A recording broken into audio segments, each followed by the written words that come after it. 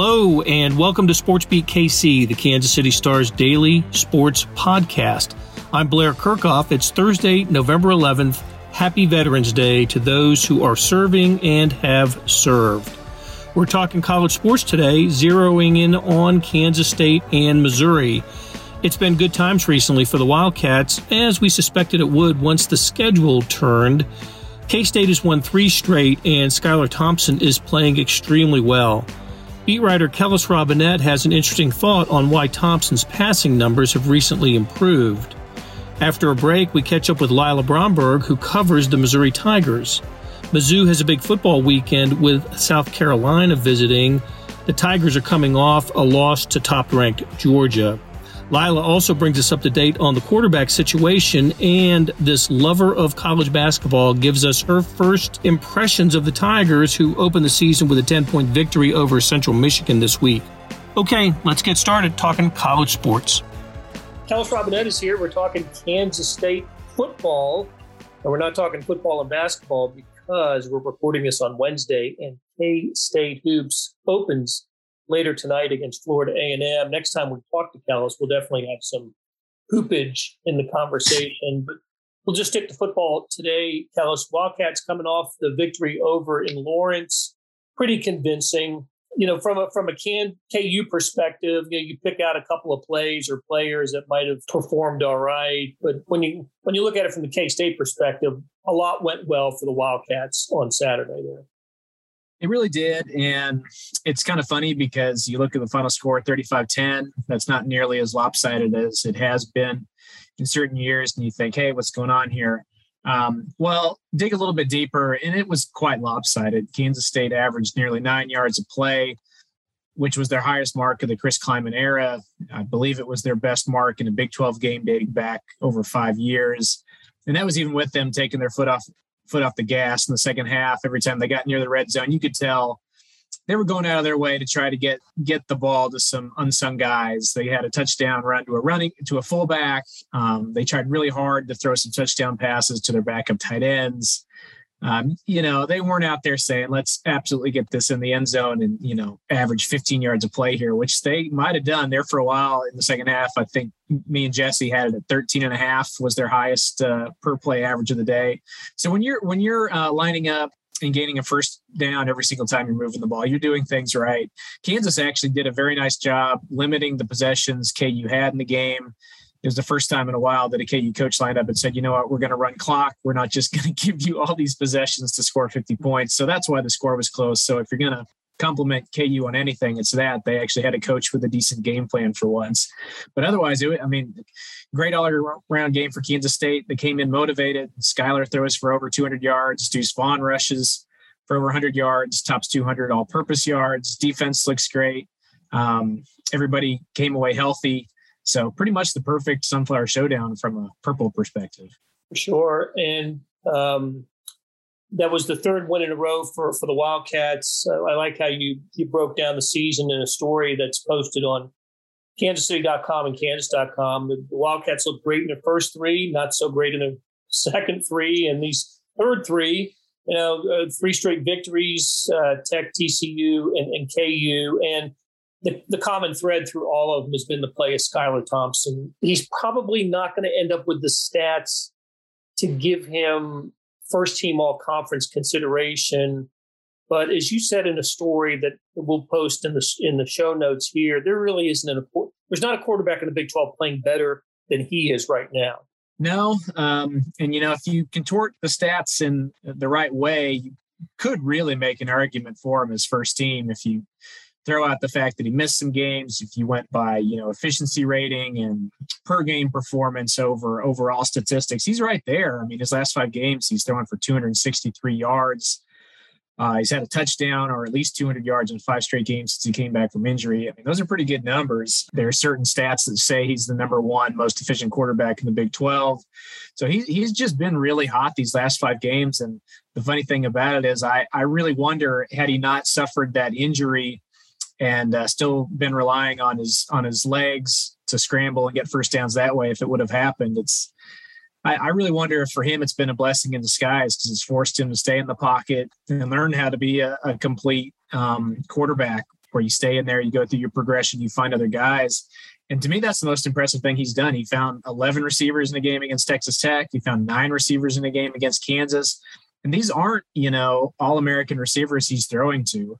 Until he figured out how to get more guys involved. The popular theory was Kansas State had the worst receiving core in the entire Big 12. And now all of a sudden, pretty much just on the strength of his arm, they're looking pretty capable, They're looking like a pretty solid unit all of a sudden. And it'll be interesting to see what, the voters value at the end of the season. Personally, I think probably you have to go with Caleb Williams or Brock Purdy just because they're on teams that are winning a little bit more. Their overall stats are a little bit higher. And especially for Caleb Williams, his highlight factor is just probably going to put him over the top. But if you're looking at just conference games, who's on the hottest streak right now, there's not many quarterbacks out there playing better.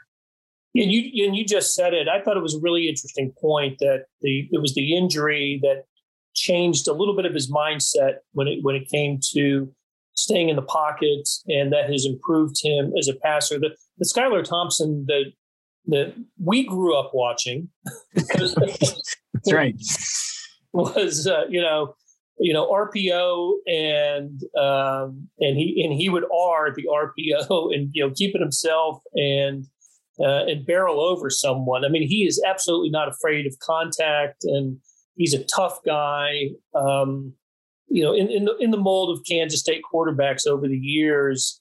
So to see him throw the ball with the precision with which he's throwing it and the arm strength, I got the firsthand glimpse I got was the Oklahoma game. I just thought, wow, he's got the passing chops that maybe I hadn't seen before, and he's carried that into the next few games, and that just bodes well for the Wildcats going forward, doesn't it? It does, and they're for the first time really under Kleiman, I could call them balanced. It's not a case of they have to run the ball to win. It's not a case of they have to play a bad run defense to win. If Skylar Thompson is going out there and for sure he's going to give you 200 yards through the air, that just opens up a whole lot of things. You can open up the run with the pass. You can do vice versa. And, Kansas State has always been, really good when using play action fakes. That's where Skylar Thompson has really made his money under Chris Kleiman.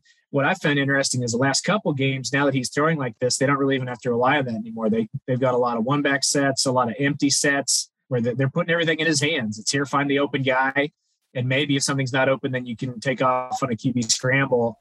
So he's really taken that next step as a quarterback. And I didn't mention this when I was talking about the KU win, but it was impressive that he could throw for 244 yards and they could also rush for about 250. I mean, Bill Snyder would have been, swooning over those numbers. For sure. Well, now again, learning from your story, I knew that West Virginia, this week's opponent, had some recent success against the Wildcats. I just remember, they caught K-State on the downward side of their season last year. I didn't realize the streak was as long as it was. West Virginia over K-State. I go back to the years when West Virginia joined the league and K-State had some really nice victories over the Mountaineers. A great one in Morgantown. I remember you and I covering a game there. Mm-hmm. And Geno Smith was the West Virginia quarterback, and they came in top 10, and Kansas State just rolled over them. But do I have it right? Since 2015, Kansas State's last victory in the series? That's right. Since West Virginia joined the league, Kansas State started out owning them, won the first 4. And since then, West Virginia has won 5 in a row. So they actually have the advantage as Big 12 members over Kansas State. And what's kind of interesting about that is Dana Holgorsen, for whatever reason, when he came into this league, and you would ask, hey, what's the big difference between the Big East and the Big 12? He talked about 2 things. He talked about depth and he talked about coaching. And he said, when we go up against teams, from Texas, TCU, Baylor, Texas, these schools that can recruit in warm weather areas, our starters can compete with them. But when they bring in their reserves, they're just way better than us. And we've got to address that. And then 2, was some of these teams have these great coaches who come up with these schemes that they just can't handle. And the coach he always chose was Bill Snyder. He said they just could not figure out how, and that was even harder than building up that. They just could not figure out how to play the slow down team, grinded the ball out on him, played defense. It just, it just seemed like it was his mission when he was at West Virginia to turn the Mountaineers into a team that could beat Kansas State. And after a few times of trying, he did it. He moved on, and Neil Brown must have kept the same formula because, a few of them have been close wins. But, yeah, last year, 37-10. 3 years ago, 35-6. Even in Chris Kleiman's first year, they won 8 games. West Virginia only won 3 or 4, I think, and West Virginia still won. So it's been weird. I think Skylar Thompson has told the story before that at the start of this week, they, somebody stands up and says, hey, raise your hand if you're a Kansas State player and you've beaten West Virginia. And at this point, there's not a single guy in the room who can do it. So it's weird to think about that.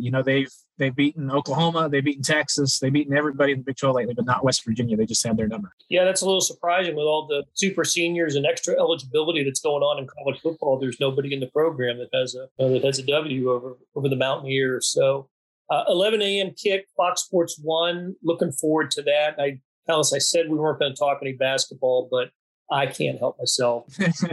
They're picked 9th, and the Wildcats are picked 9th in the Big 12. They open tonight against, as I said, Florida A&M. Just give me a prediction for a place in the league standing. Does this team have the potential to be better than?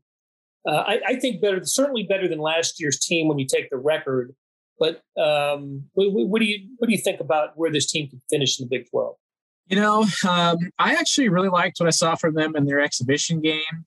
And that was even without their starting center, Davion Bradford. I think they're a lot faster. I think they've upgraded big time on offense. So I'm cautiously optimistic that, at the bare minimum, they should be improved over last season. I think that they'll finish better than 9th in the Big 12 standings. The question is how much better, right? I can see a world where they finish 6th, which typically is enough to make the NCAA tournament. Yep. The thing is, they're not the only team in the league that went out there and got some good transfers and got old and stayed old. Pretty much every team did that, TCU went out and got some really good transfers. Oklahoma went out and got some really good transfers. We saw Kansas last night, got some very good transfers. Texas, same deal. So, just because Kansas State has upgraded, what's that going to mean in the grand scheme of things when everybody else in the Big 12 is seemingly upgraded as well? That's kind of the $1 million question. If they were a little bit better in the portal than some of these teams I just mentioned, the ones they're going to have to beat are going to be Oklahoma, TCU, maybe Texas Tech. They're definitely going to have to, beat the teams that they're supposed to, like Iowa State. If they do all that, I'll stand by that. I think I could see a world where they finish 6th. But at the same time, if some of these transfers at TCU and Oklahoma work out, and they're the teams making a climb up the Big 12 standings, then maybe they're looking at 9th or 8th again. So that'll be an interesting thing to monitor. But I will say this, at the very least, this is a more exciting team to watch. Their defense might not be as good, but they're not going to be winning games by trying to, be the first team to 50. There you go. Well, I'm looking forward to their visit to Kansas City in a good tournament later this month. So we will see you there. We're going to take a break. When we come back, we're going to talk with Lila Bromberg and some Mizzou hoops and football as well. So we'll bid farewell to Kellis. Thanks, Kellis. Anytime, Blair. Hey, it's Blair. We have a special subscription offer for SportsBeat KC listeners, unlimited digital access to the Kansas City Star's award-winning sports coverage.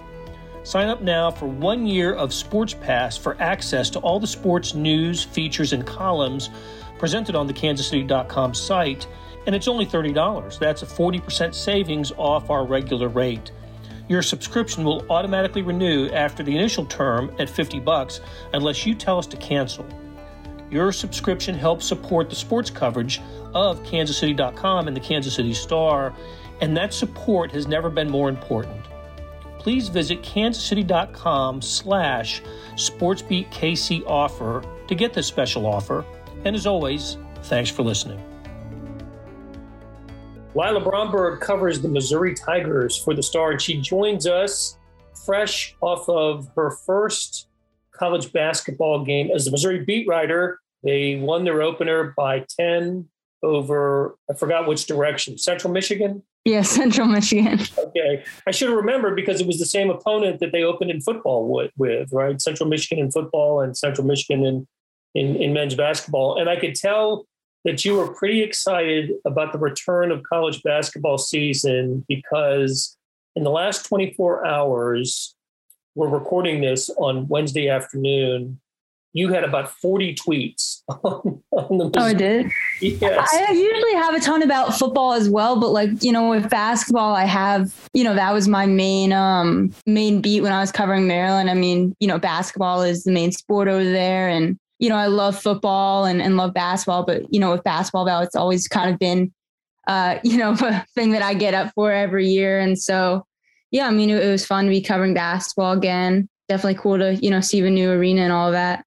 Yeah, I was going to ask you, I know that a few weeks ago when you covered your first game at Faurot Field, we asked you about your impressions of that. How about Mizzou Arena? One thing that impressed me was the student section was pretty full for that game. And of course, where you sit in the arena, that's close to the student section. How much noise were they making? Yeah, they were loud. I didn't really expect to see that full of a student section for a first game. You never really know what you're going to get for non-conference games. And, the arena was pretty kind of empty otherwise, but, you had a really loud student section, a lot more students than I expected to see there. So that was really cool to see.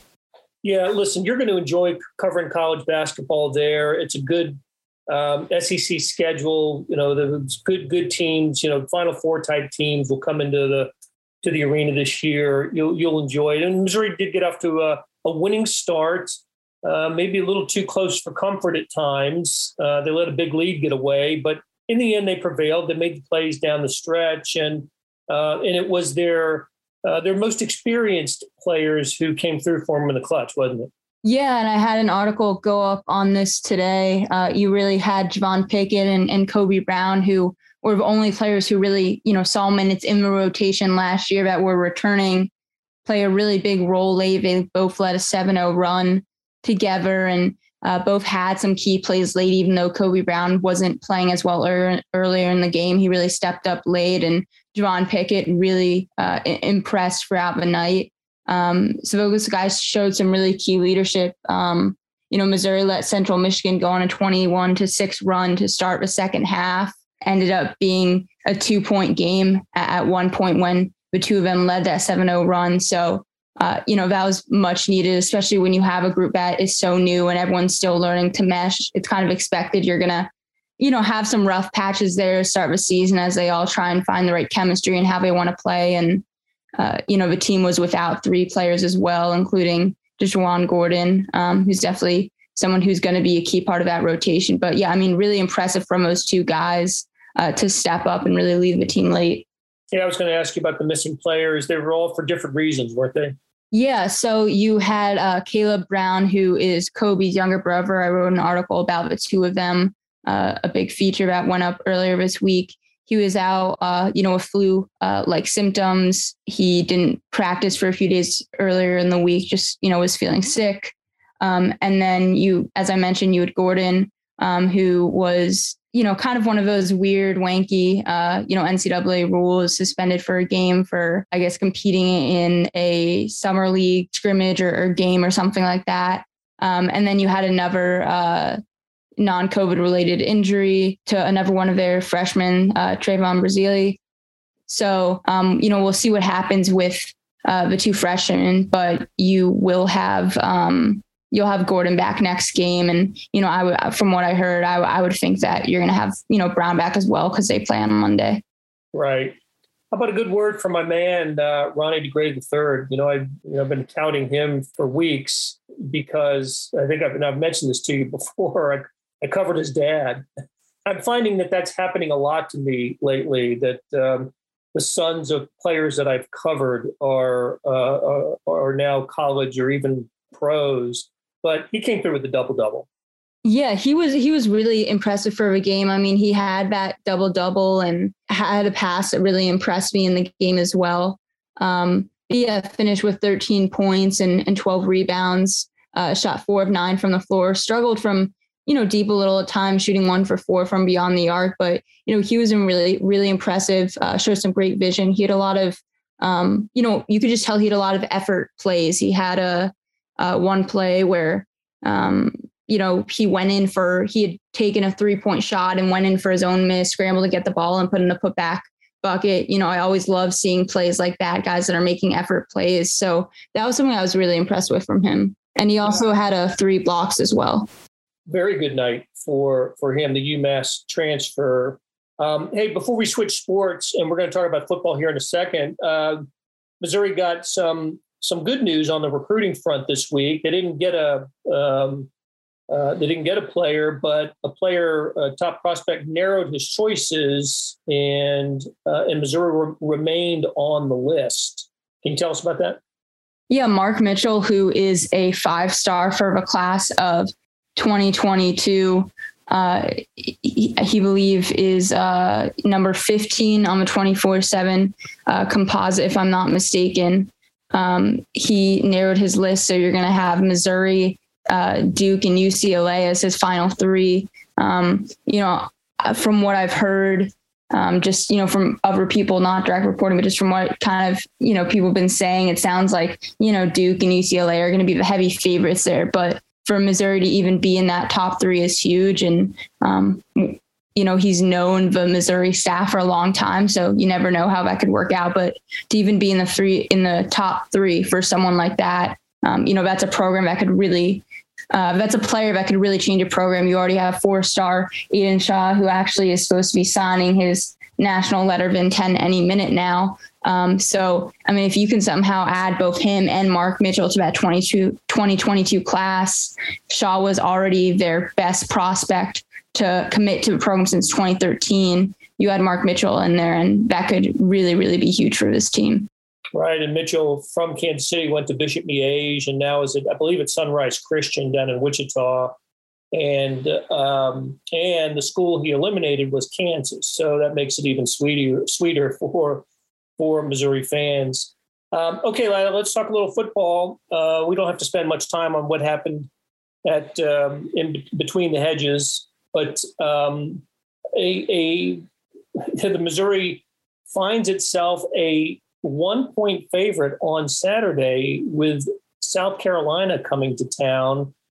South Carolina coming off a very impressive victory over the Florida Gators, both 40-17. Shane Beamer's first year already has a signature victory. So, you have to, with the line, what it is, you have to look at this as a victory opportunity for the Tigers. The question I have is, who's going to play quarterback for Mizzou on Saturday? Yeah, that's something that we're still going to be waiting to find out. You asked Eli Drinkwitz about it, and it's always a reference to the injury report, but the injury report is also not going to tell us anything. So, I don't think we're really going to know until we see on Saturday. I think, between the backups, Brady Cook and Tyler Macon, if, Drinkwitz did have to go with one of them, I would think it would be Brady Cook. Tyler Macon, really struggled to pass against Georgia, was trying to sidearm some passes. I don't know if that's a bit of just trying to be like Patrick Mahomes or more, or just, him being barely, maybe 5'10". He's listed at 6 foot. He's probably more around 5'10" and trying to get around some of those big Georgia defenders. But, he's a true freshman, still learning the playbook. So, I would think if you have Bazelak out, you're probably going to be going with Brady Cook. We'll see what happens. They let us watch maybe 5 minutes, if that, of stretches on Tuesday. And Connor Bazelak, wasn't really fully going through some of the stretches and warm-ups and was just kind of out there walking around a little bit gingerly, but we didn't really get to see him throw or much or anything like that. So it's hard to tell, but he definitely didn't seem at 100% when we were watching him. So it'll be interesting to see how it unfolds. This is certainly a big game for Mizzou. These next 2 games are in terms of, are you finishing second to last in the SEC East, or are you moving up, 2 or 3 spots there? Becoming bowl eligible. It didn't seem possible a while back. I don't know if it still is possible, but, we'll see. Yeah, based on, I don't know, the way Florida's played here, they've lost 3 in a row. Their defense has been so bad. Dan Mullen's having to defend himself.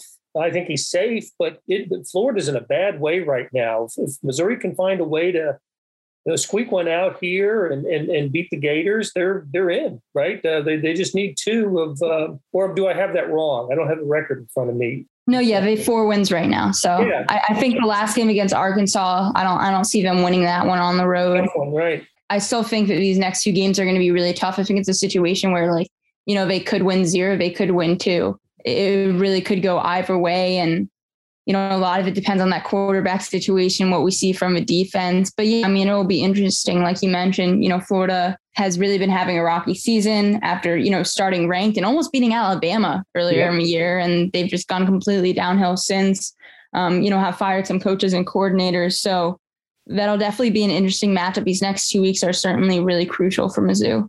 That's right. And of course, becoming bowl eligible gives the program an extra month of practice, an extra game. It allows a program to play guys that didn't necessarily play much during the regular season. There's all kinds of benefits to a postseason game. But to me, the biggest one is you would get to cover a bowl game for the first time. I'm like 4 years covering college and I still have not covered a bowl game. Right. So that's what I'm pulling for. It'd be great for Mizzou, but it'd be even greater for you. All right, Lila, great catching up, and we'll do it again next week. All right, thank you. That'll do it for today. Thanks to our SportsBeat KC production staff of Beth Welsh, Monty Davis, Jeff Rosen, and Chris Fickett. Tip of the cap to Callis Robinette and Lila Bromberg for stopping by and talking college sports. Stories about Kansas State and Mizzou can be found in the show notes and on kansascity.com. Hey, so let's talk about the morning sports edition. If you're not seeing it, you're really missing out. On kansascity.com, go to the Star Z edition. That's a replica of the printed newspaper on your screen that comes with your digital subscription. Well, now there's an updated sports section produced separately that goes along with it. When you open the e-edition, there's a box in the upper right-hand corner that says All Editions. Click on that, and you can access anywhere from 15 to 50 pages of sports. You can also get it through an email. I do, and it's there by 6 a.m. every morning. However you see it, you know what I'm talking about. It is complete coverage of the previous day's sports, news, features, statistics, everything. It's fantastic. Hey, thanks for reading the Star and listening to our podcast lineup. You're helping support the best sports and news coverage in Kansas City, and we could not produce programs like SportsBeat KC without you. We'll be back on Friday discussing the Chiefs game this weekend at the Las Vegas Raiders. It'll start as a Sports Beat Live at 9:30 in the morning. Hope you can join us then. If not, we'll have it as a podcast later in the day.